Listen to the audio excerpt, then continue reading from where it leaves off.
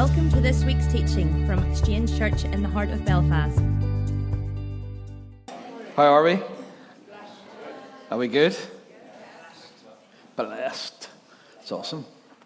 It's great, and welcome to people online who are watching. Our family in America, Tom and Nineveh out there, and people in Bowie and all over the place. And it's great that you're here. You enjoying yourself so far this morning? Yeah. Good. I'm a wee bit croaky, so I think somebody's going to get me some water. And but it's. Can anyone hear a bell ringing? Yeah. That's okay, because sometimes you hear things in your head. Do you know that? And you go, like voices and all? Or is that just me? You know what I mean? And then sometimes it's hard to distinguish between was that like a real voice, or is that just my wee friend that I talked to? Only joking. Thank you so much. It's great to be here. What do you do? We're continuing, nearly finishing our series in Acts, aren't we? Is this the last week? Can I just say before I say anything else, not next Sunday, but the Sunday after, Ray Bevan is going to be here. Pastor Ray, okay, so that's going to be awesome. It's going to be fun. And so it's a bit of a lastminute.com. He had said about coming earlier on in the summer, and we were like, wouldn't really work because we weren't here. But he's mad keen to come over. And so I think that's going to be really special. You know, I kind of go, when, sometimes you just get a sense, don't you, a feeling about something to go, there's something in this race going, no, I need to come to Belfast, and I need to speak, and I need to meet with your people. And I think that's really important because Ray has a really, apart from being an outstanding teacher of God's grace, he has a brilliantly sharp prophetic edge to him. And so I'm really excited about that. But here's the thing, let's pack the place out, all right? And bring people, invite people, get them along. I have no clue what we're doing. Is it Sunday morning, Sunday evening? Who knows? We'll figure it out. But it's 2 weeks from now anyway, right? How good am I at announcements? We don't know what's happening. It's just 2 weeks away. Brilliant. There we go. So what do you do when you find yourself in a place that you don't want to be? Have you ever found that? Ever found yourself in a place where you go, I really would rather not be here? Oh yeah, is anyone in a place right now, in some part of your life, where you go, like right now, steady, right? Where you go, yeah, I'd rather be anywhere but here, Andrew, frankly. Yeah, but you know that, don't you, in life? And now listen here. Do you know, for those of you online, you can see, actually. I got up early this morning to walk the dog, and I was walking along thinking, it's very close, isn't it? Anyone think it's very close this morning? Powerful close. People online going, what the heck are they talking about? Powerful close. Powerful. And, or wild close, that's another one. Jeez, wild close. And if you don't know what that means, if you're from our South African friends, probably going, what the heck? It just means it's very clammy, very sticky, right? And so I just thought to myself, do you know what? Just funny, I'll tell you the truth. I thought, I'm going to put shorts on. And I originally put on a pink pair. Woohoo! Well, they're more salmon than pink, but do you know what I mean? So I put them on, and I was like, that's a bridge too far. That is just, there's no way. I'll get laughed out of the place is what I thought. Salmon pink, like Gok Wan here, do you know what I mean? So, it's funny, we're in the car. Hope came down early with her mummy, and so Sophie was doing Joe Wicks this morning. She likes her Joe Wicks. She was running late, couldn't get up, was doing Joe Wicks, so I had to bring her down later. And we're in the car, and she looked at me, and she went, Daddy, you're wearing shorts. And I went, I know I am. She says, does Mummy know?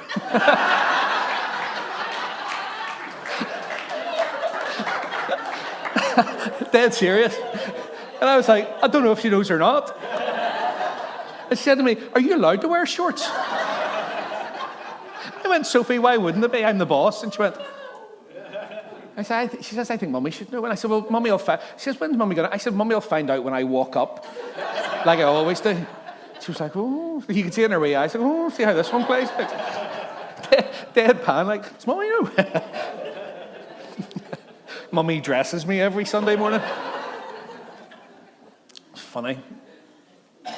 Anyway, I'm here to preach, that's it, right? So what do you do when you find yourself in a place where you don't want to be?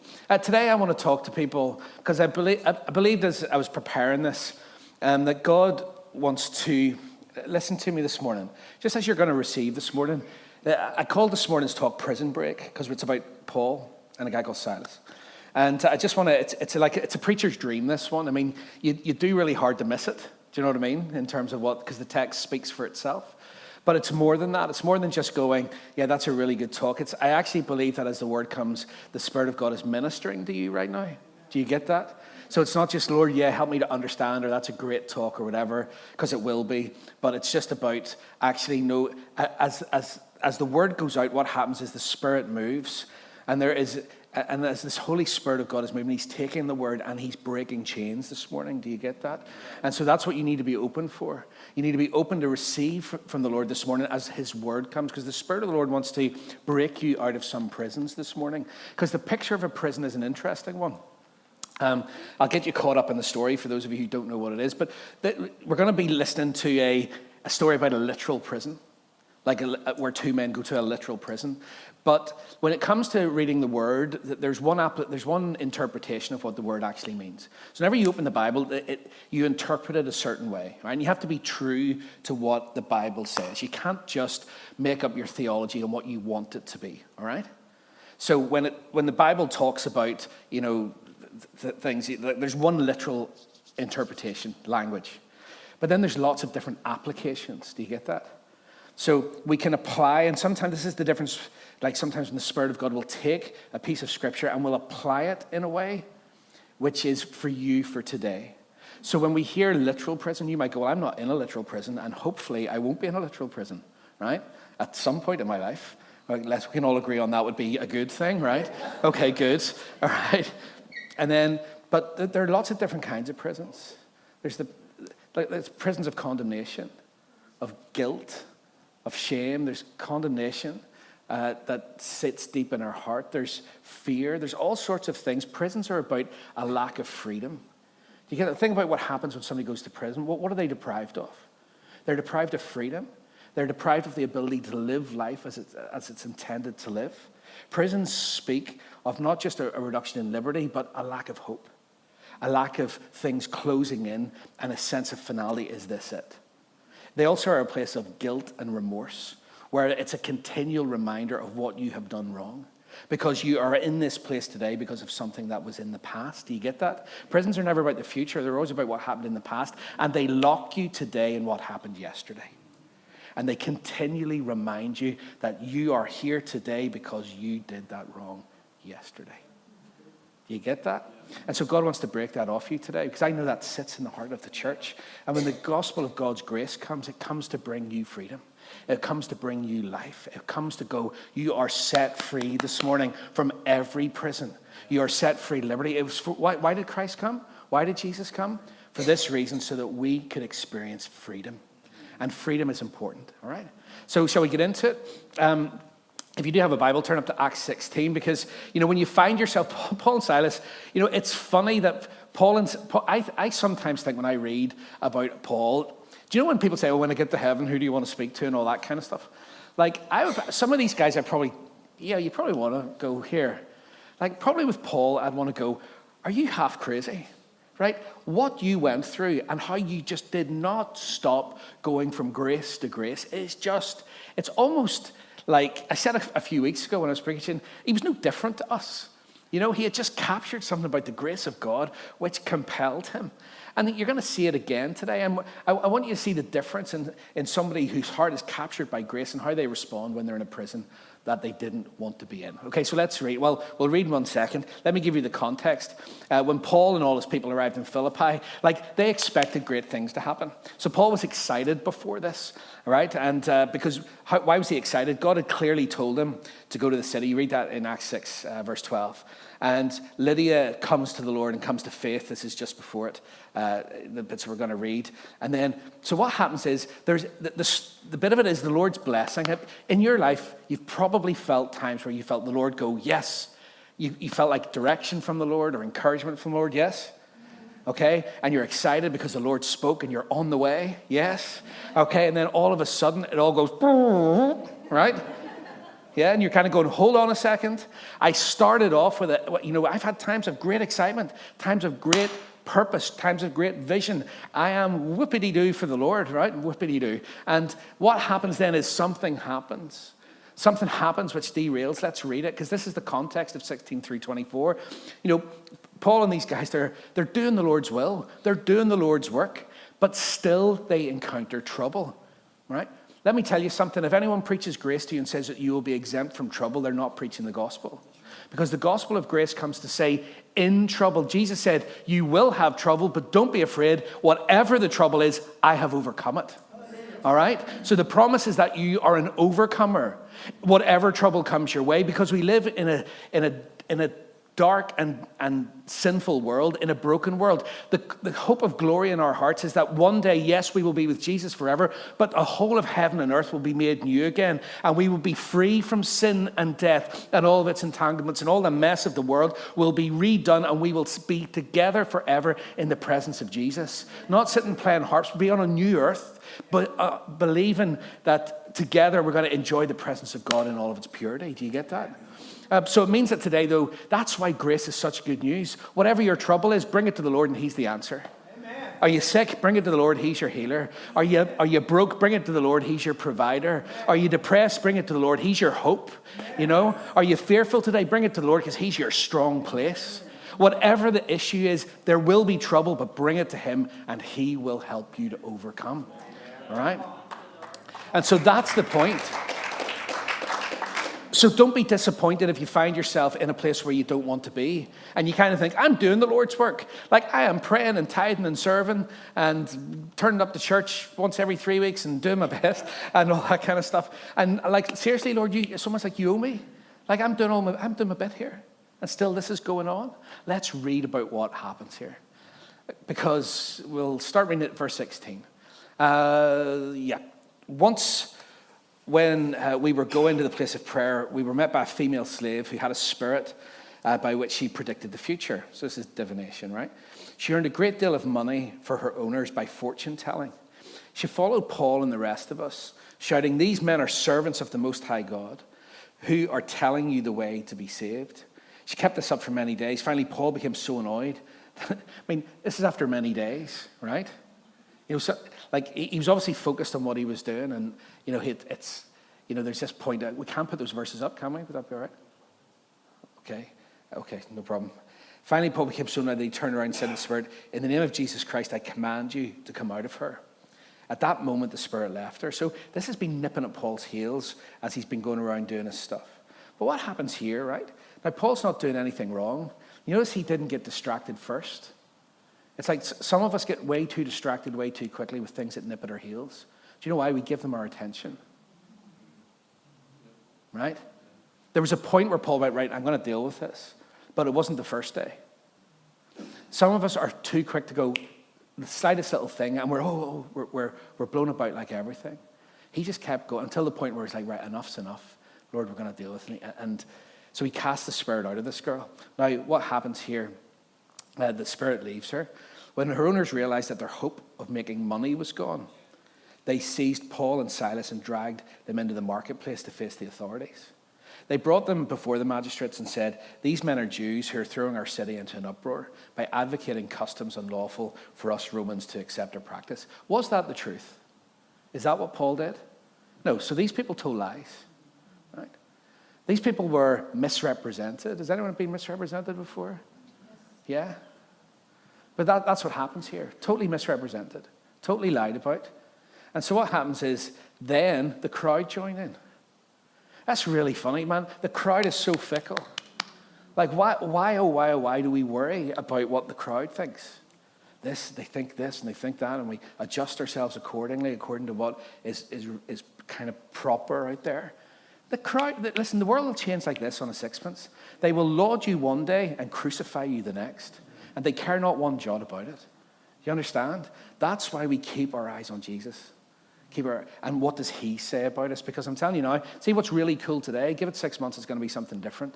And the people who are being celebrated today, 6 months from now, or 6 years from now, will be the ones being cancelled. And how could they ever do that? The crowd is fickle and turns. So don't build your life on the opinion of anything or anyone else other than who he is, what he says he has done, and what he says about you. Do you get me? Everything else is a road to complete disaster. And so the crowd turn and they attack Paul and Silas. And the magistrates ordered them to be stripped and beaten with rods after they'd been severely flogged. Okay, so this would have been cat o' nine tails type stuff. Not just like a wee skit around the ankles and, oh, bad boy, right? Like a ruler on the hand. I remember that. I was telling my kids this recently. Like, I lived in an era where you could get caned by the principal. Anyone remember that?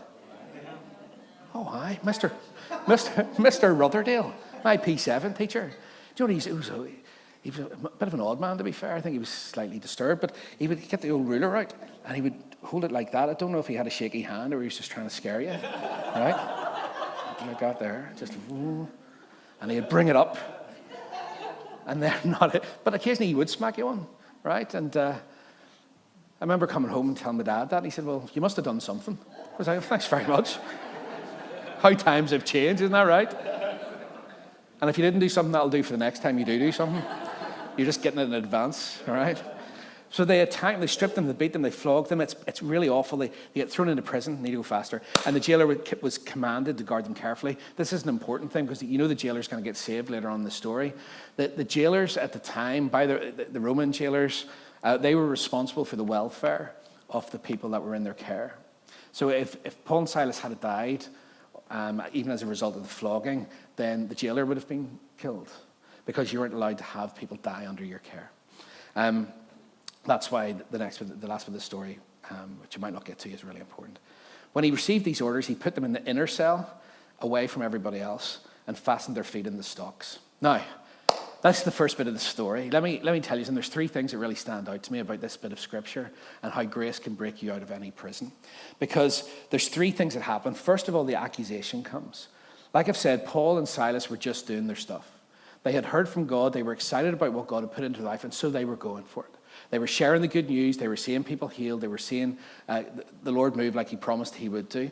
But they're falsely accused by selfish people who cared for nothing about their own gain and their own money.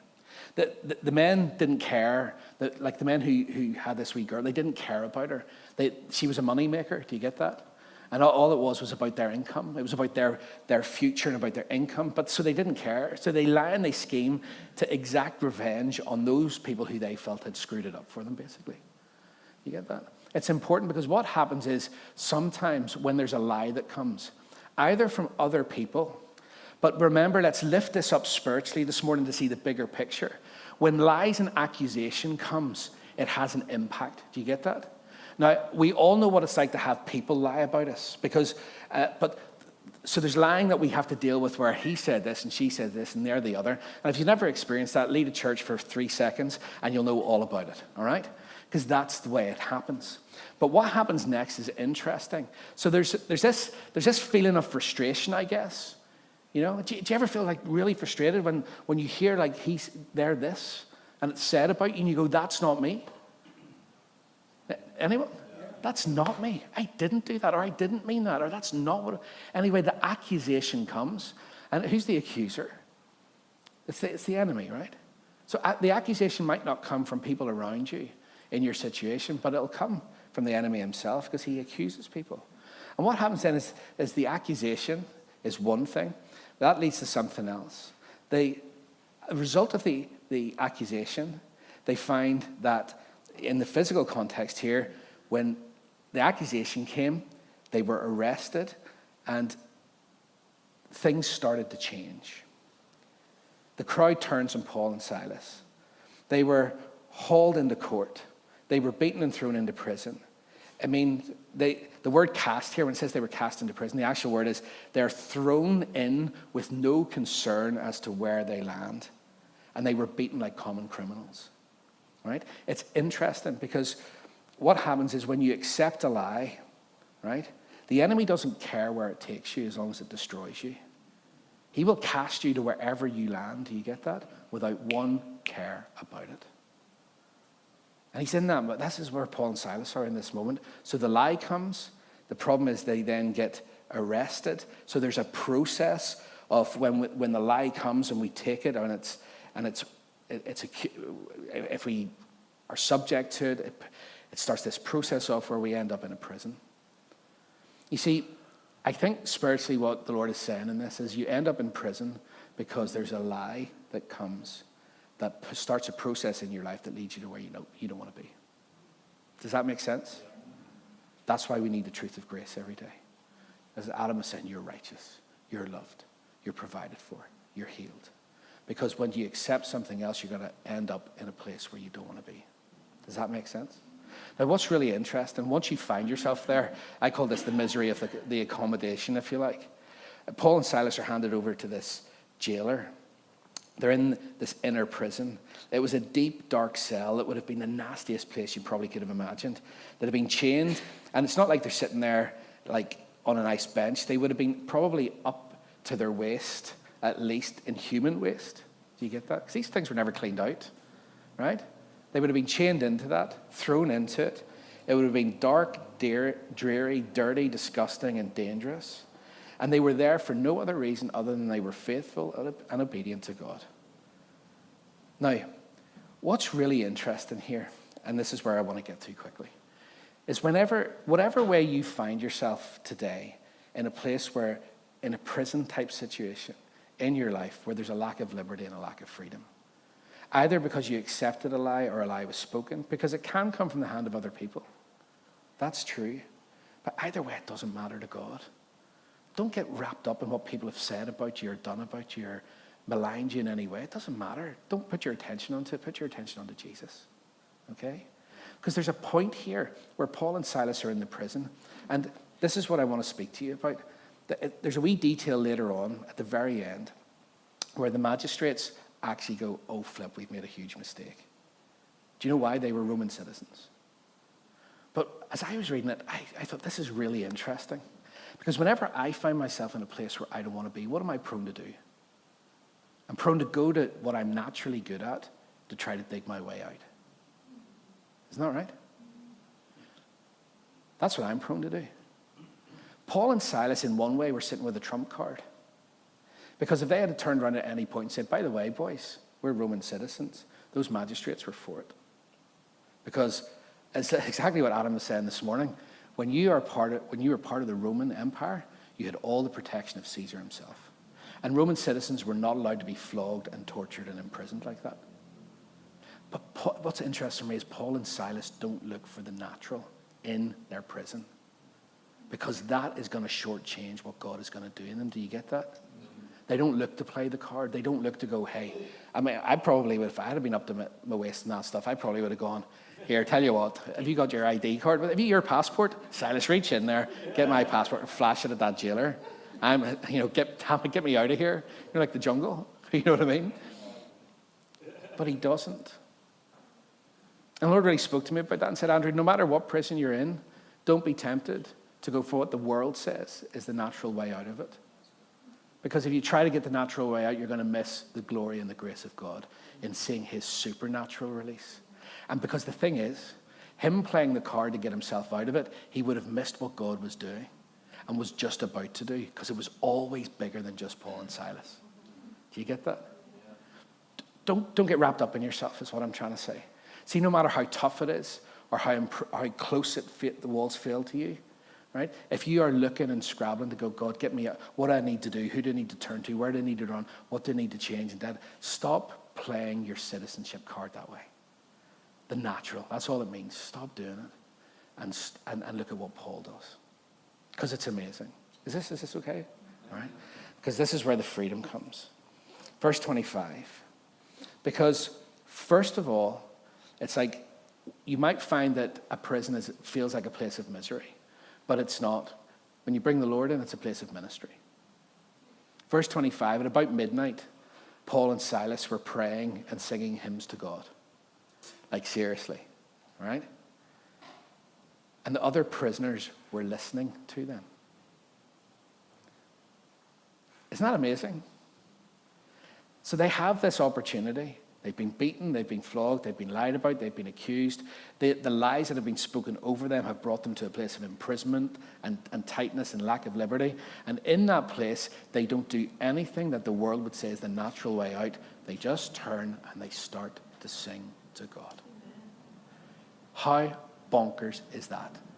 In one way, it makes no sense to our natural carnal minds. But the Lord doesn't work just there in our natural carnal minds. He's working deeply spiritually in us. And what I love about this next bit is amazing. Because in their hour of need, like, there's nobody that could really help them. So they turn to the only source of help that's readily available. They turn to God and they start to lift their hearts to him. Now, these men knew something that I think we need to get a handle on. They knew that the best place to find help in a difficult situation is the throne of grace. They turn to the throne of grace. And from that place, in a prison, it's only as they sit and they worship at the throne of grace does the breakthrough happen. Do you get that? Such a simple word. But I think there's three things that you know. I looked up some verses for this. There's three things. They knew this. Hebrews 4:15-16. Let me minister these words over you. We have a friend who cares really deeply for us. You have a friend today. His name is Jesus, and he cares deeply about you. Hebrews 4 says this, "For we do not have a high priest who is unable to empathize with our weakness, but we have one who's been tempted in every way, just as we are, yet he didn't sin. Let us then approach God's throne of grace with confidence, so that we may receive mercy and find grace to help us in our time of need." It says, approach the throne of grace, right? Some of us don't approach. Some of us sit back and are passive, hedging our bets, thinking there's 5 other ways out of this. And the Lord says, no, boldly come to the throne of grace and receive what? You'll receive mercy, number one. That's a really interesting word for people who are in prison, right? Because oftentimes when we're in prison, we go, well, actually, Andrew, Paul and Silas, they were hard done by there, but I'm not hard done by because I know that I was wrong. I know what I did. I know what I was involved in. I know what I said. I know how I got here. And other people may have played a part of it, but I was certainly a willing participant. Anybody? And what does the Lord say? When you approach the throne of grace, what do you get? Mercy. Mercy. You don't get judgment in the house of God, you get mercy in the house of God. So come to the throne of grace and you'll find mercy. And then when you find mercy, the Lord just doesn't go, bless you, on you go. You find mercy, right? Good luck. The Lord wouldn't say good luck anyway. But you know what I mean? Imagine if the Lord was Irish. Good luck. Get on with it. On you go. Mercy. Oh, on you go. He then goes, and after you find mercy, you're going to find grace, unmerited, undeserved favor to help you in your time of need. Jeremiah 33:3 says, call to me and I will answer you. This is what I think this was in Paul's heart. And I'll tell you great and unsearchable things you don't know. So Paul knew he had a friend who cared about him. He knew that he had promised to hear his prayers. And then lastly, it says in 1 John 5:14-15, he promised to answer their prayers. You see, when you come to the throne of grace, right, we need to have a boldness and a confidence that says, I know that you care about me. I know that you hear me, because some of us doubt that God hears because we don't see the results straight away, exactly what Adam was talking about. But also that God is answering your prayer. Now, I want to come to that in a minute. It says this is the confidence we have in approaching God. So as we approach God, that if we ask anything according to his will, he hears us. And we know that he hears us. Whatever we ask, we know that we have what we asked of in him.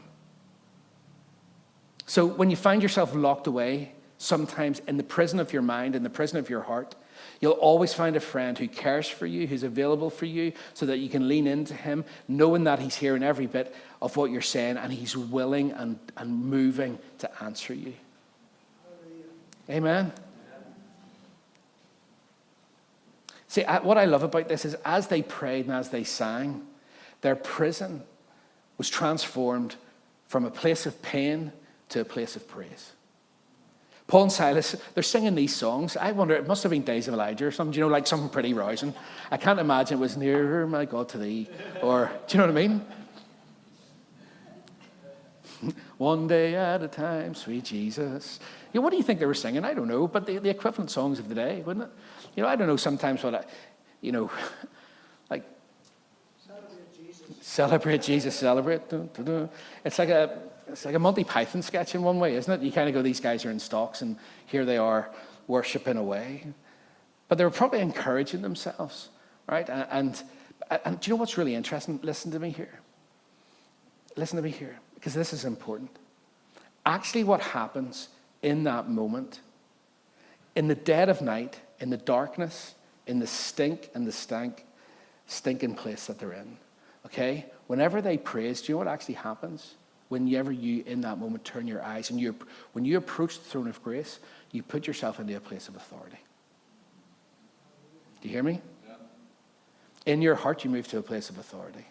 Because how can you not, when you stand in that place, figuratively speaking, when you're receiving the truth of Jesus, when you're receiving the words that he says about you, the promises over your life, when your heart is just growing and expanding and you're saying, Lord, and you promised this, and you've said this about me, and as far as the east is from the west, you've removed it from me. I have screwed up, but I stand in a place of mercy. And you're starting to fill your heart. How can you not move then from fear to authority? How can you not?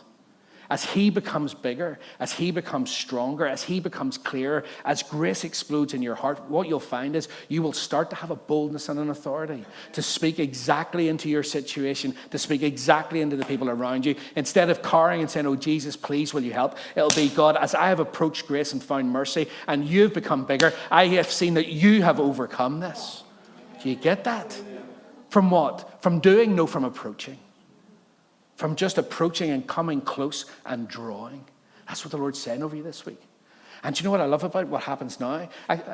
Charles Spurgeon, actually, because I'm quite clever and I read these guys. That's just total spoof, right? You just Google things and, Mr. Google tells you what you need to know. But I was thinking about this and I read Charles Spurgeon and he said this, any fool can sing in the day, right? It's easy to sing when we can read the notes by daylight. But the skillful singer is he who can sing when there is not a ray of light to read by. Isn't that lovely? Songs, listen to this, songs in the night only come from God. They are not in the power of men. Oh man, what a quote. I want to say to this, it's like what is the Lord speaking over us, church, as we receive this word this morning and in your life? He's saying that if you find yourself in a bitter prison this morning, of disappointment, of torment, whatever it happens to be, turn to the Lord and make that place a place of praise. Because you know what God will do? He'll turn your sighing into a song. That's what he says. He'll turn your trial into a testimony. He'll turn your pain into praise. He'll take some profound heartache that you've experienced and transform it in a moment into a time of help. That's what happens when we approach grace and we praise God in a prison. Love it. Now, I'm not saying this is easy. Heck no. Some of you are going, dead on. But you don't know what it's like for me. And you're right, I don't. But then you don't know what it's like for me either. So what are we going to do? One-up ourselves on how bad things are? Isn't that a bit of that's a bit of Northern Ireland sport, isn't it? When people, well, how are you? Well, you know what? Ooh, bad leg. Oh, well, to really hear about my knee. Right? Oh, is your knee bad? Aye, but it's my ankle. Oh, up like a balloon. Oh. You know what I mean? Oh, I haven't slept in weeks. It's like this continual thing to outdo each other with how awful things are. Oh, terrible.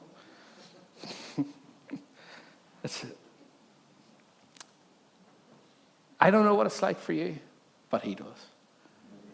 Right? And here's what I wrestled a wee bit with this because I thought, Lord, I just want to be honest with people and go, like, this is great, Paul. Good for you. Up to your neck in it and praising God. Right? And the Lord said, well, that was his choice to do that. And his heart was captured. He thought he chose to do it, and he turns around and like this whole thing of approaching the throne of grace to find what I need and help that I need. And the Lord brought me back to Romans 5:2 and said, Andrew, this is a faith act. To turn a prison into a place of praise is an act of faith. Do you get that? Because in a prison, all you can see is what's wrong. And faith lifts your head up to that throne, to that place where Jesus is seated in full authority. And it takes faith to do it. It takes faith to sing when all you can see is the darkness. It takes faith to declare when all you can see is the opposite. But you know what Romans 5:2 says? It is like we access this, through whom, talking about Jesus, we have access by faith into this grace in which we stand and rejoice in the hope of the glory of God. So in accessing the grace of God, we need to apply some faith to it. Do you get that? Yeah. And some of us can't because our emotions become stronger than our trust. We go, I just don't feel it. If I felt it, I could declare it. Right? Don't we do that? If you just made it better, Jesus, then I'd feel happier. And then if I felt happier, and what does Spurgeon say? Any fool can sing in the daylight, but the songs in the night, those come from God. Man, sometimes like it is an act of, what does faith mean? Peace is just to be convinced of, to trust God.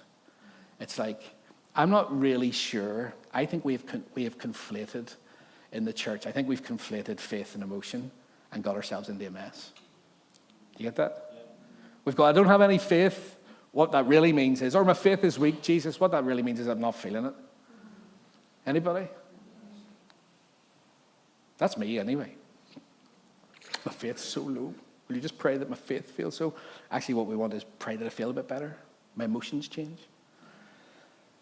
And I kind of think, I don't know what was going through their heart, but I know that Paul, because he wrote that book, and he wrote the book of Romans, so he wrote the bit of, I access this grace through faith. I want to encourage you this week. You're going to have a time where it stinks. And in that moment, you're going to go, I either look to myself and my own credentials, or I turn to the throne of grace and trust in that moment. And do you know what faith looks like? Faith looks like being scared at times. Can I just encourage you? Faith doesn't mean you don't feel the emotions of being scared. But faith goes, I'm not going to allow those emotions to take the place of priority. Faith goes, I'm going to allow his promise to be the priority, to be the top part. So we need to stop listening less to what we feel in any given moment, because it'll be up and down like a fiddler's elbow, quite frankly. Or maybe that's just me, all right? Amen. That's right, isn't it? And listen way more to what we receive at the throne of grace. Way more. Because it's that act. And I think when the Lord sees that, he goes, yes, love it. Isn't that awesome? Isn't that awesome? Now, it would be something that if, I've got about 5 minutes. There's a couple of things here that I just want to finish on. It is an act of faith in the moment. When everything else is pressing in, what you're looking at, smelling, seeing, surrounded by. Do you know, and it would have been sore. I don't want to be too graphic here with you, but I really thought about this to go, I get worked up about silly things, you know what I mean? Like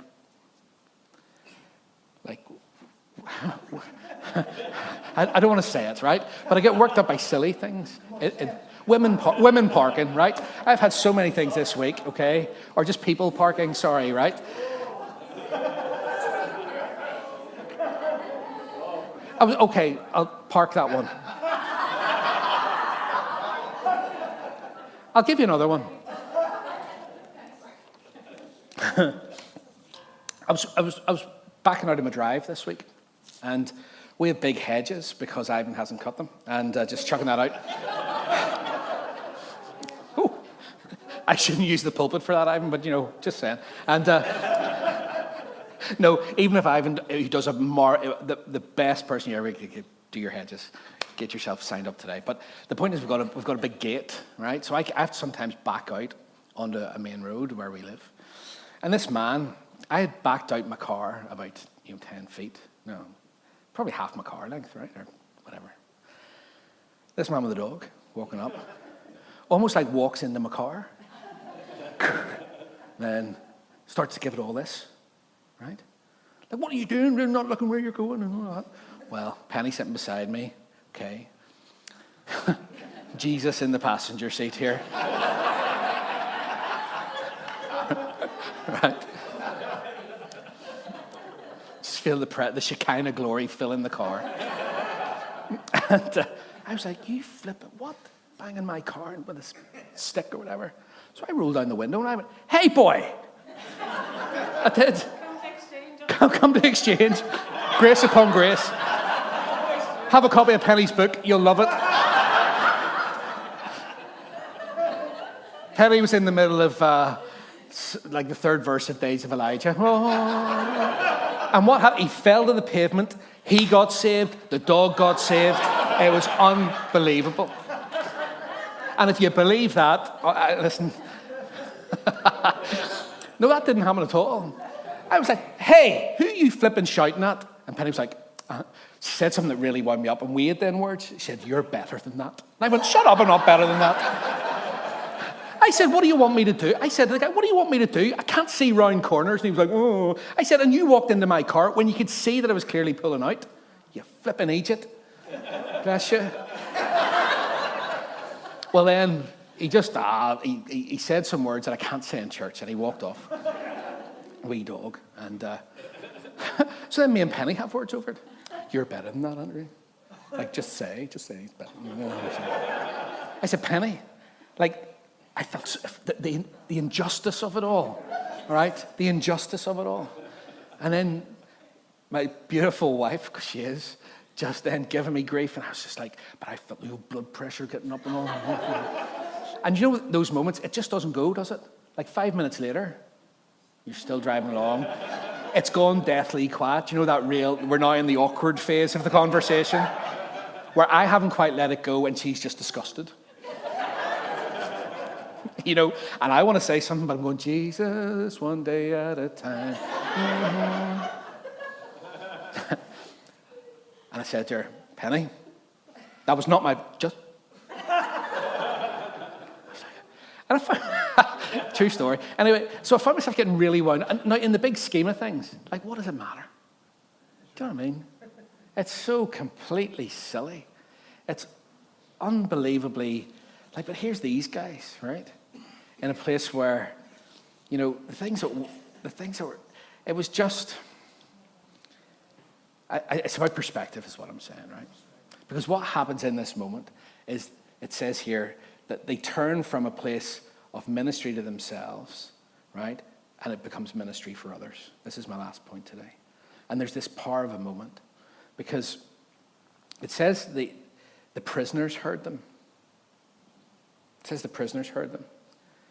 And what it actually means is the phrase means the prisoners were listening intently.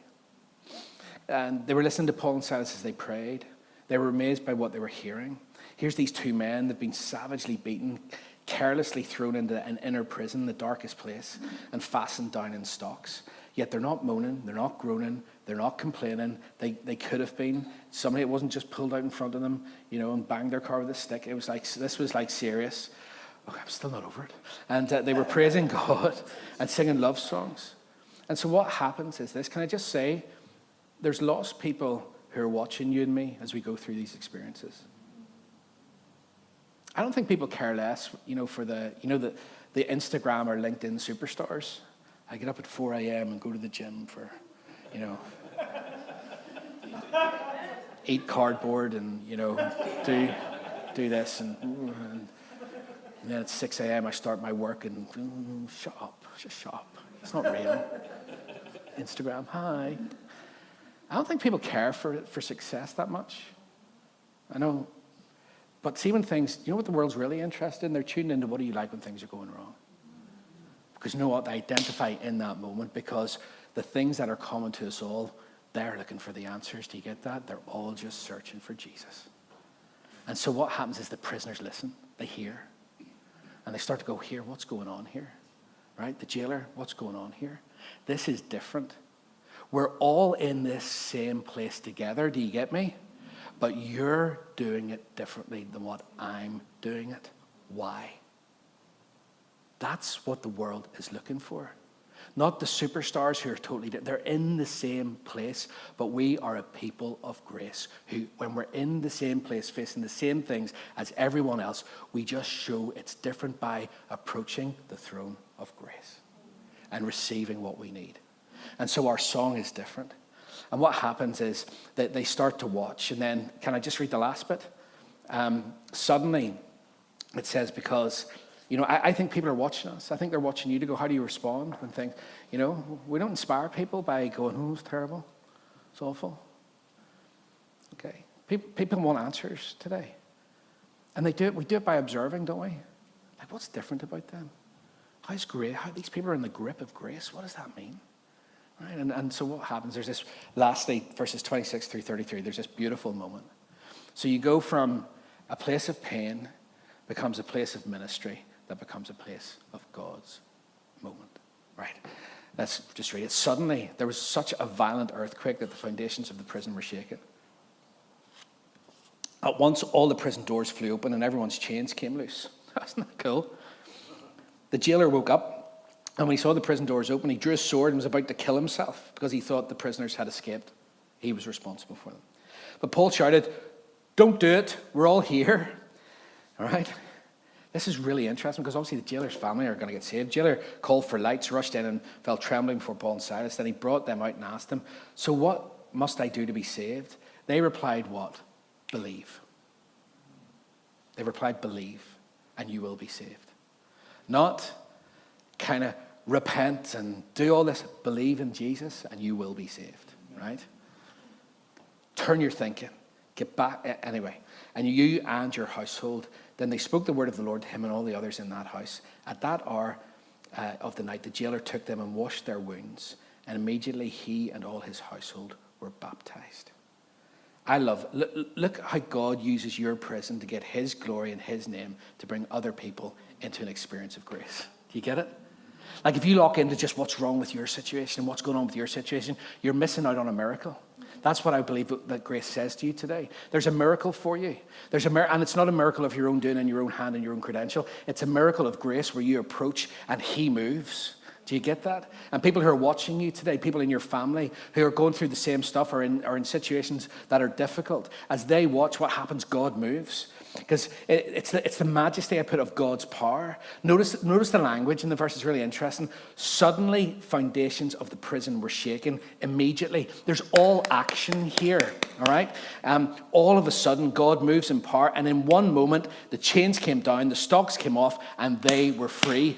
I think we've got to see this again. You've got to take this story and go, Lord, in that moment when I'm approaching grace, all right, you are shaking the foundations and making breakthrough happen. Do you get that? That is a declaration of trust and faith in the power of God's grace in your life. That's what happens. In the moment where they start to praise, God moves. And some of us have lost that through disappointment, so we're still locked in the prison. But the Lord comes again to you today and says, what are you going to do? Where are you going to turn? Because in this moment, whether you recognize it or not, there is a place of power available for you, even though it looks like a prison. God may change it straight away, as he did for like the disciples on the ship in John 6 or whatever. It might take some time. He knows the pressure that you're under. He knows about the horrors of the prison. He knows how to set you free. And he says, at the right time, at the right moment, I will shake the foundations of this prison and you will walk free. You and everyone else with you. Amen.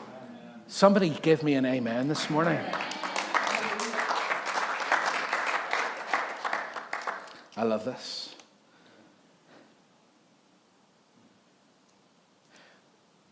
The last point is this. They were made free while they were still in the prison. Do you get that? They were made free while they were still in the prison. I'm kind of just backing up on the same point, but I think it's a good one. And with this, I am finished. The act of faith, the declaration of faith and trust in the Lord, is to say, at this moment, as I turn and I sing, and I make Jesus bigger and I make him higher, when I declare grace and I come through, in that moment, you moved and you shook. Now, what's interesting for Paul is the physical surroundings haven't changed, but in the inside, he was free. Do you get that? Now, if Paul had looked for he could have run out there, but he stayed. It's interesting he stayed there to go, do you know what? This boy's going to get saved, him and all his household. I guess what I'm going to try to say is this. It all depends what you're looking at. Doesn't it? What are you going to give your attention to this week? Because when you prayed and you came close and you declared grace, God moved. I believe that. See it in the ministry of Jesus. Every time. But the problem is when we don't see the prison walls, change, we go, he didn't move. He did move. You were set free. in that moment, once and for all and forever. And you'll walk out of it. You will walk out of it. That's the promise of God to you today.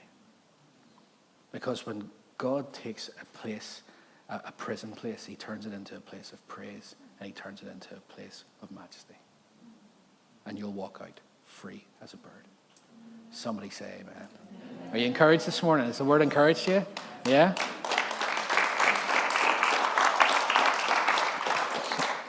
But you know what? Let's get the guys up for worship. Stand on your feet. And because you've been sitting for a while, we're going to sing a song to finish, sing a worship song. Thanks, mate.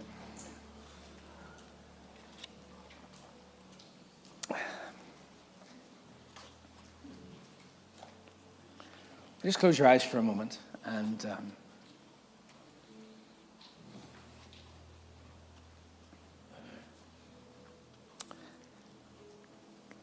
if you have something going on, if there's, do you know what? Just put your hands out and receive from the Lord, okay? He's here right now. The Spirit of the Lord is ministering. Holy Spirit, I thank you that in this place you're ministering and you're moving. I thank you, Father, that you are breaking down the walls. Jesus, I thank you that even though some of us might feel like it's not a great place, it's not, whether it's a mental thing or a physical thing, I thank you, Jesus, right now that we can lift our heads and our hearts up and approach your throne of grace. Because we're no longer slaves. We're no longer captives. It was for freedom that Christ came. And so, Father, I pray that right now. In Jesus' name. If you pray in the Spirit, just start to pray. Just let the Spirit of the Lord release your heart today as you approach Jesus. Approaching Jesus just means I turn my attention to him. I turn my attention to the one who gave it all, to the King of Kings, the one who stands over every situation today, over every circumstance. And Lord, we believe. And because we believe, we are saved.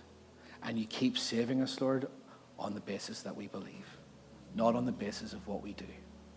And so, Father, we thank you and we receive today grace upon grace. We've sung about it, Lord, but I speak your unearned, undeserved, unmerited favor over your people, over your church, over Tom and the guys in the US, over everyone who's listening right now.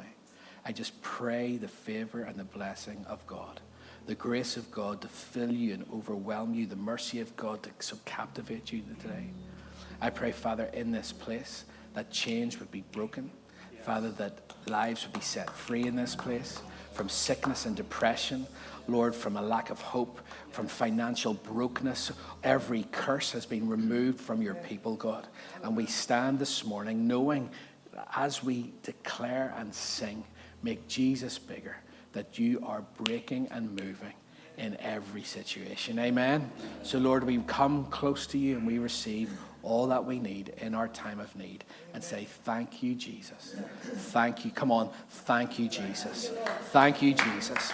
Thank you, Jesus. Thank you for saving me. Thank you for loving me. Thank you for sustaining me. Thank you for healing me. Thank you for giving me hope and a future. Thank you, Jesus. We receive all that we need. And all God's people said, amen. Let's worship the Lord together.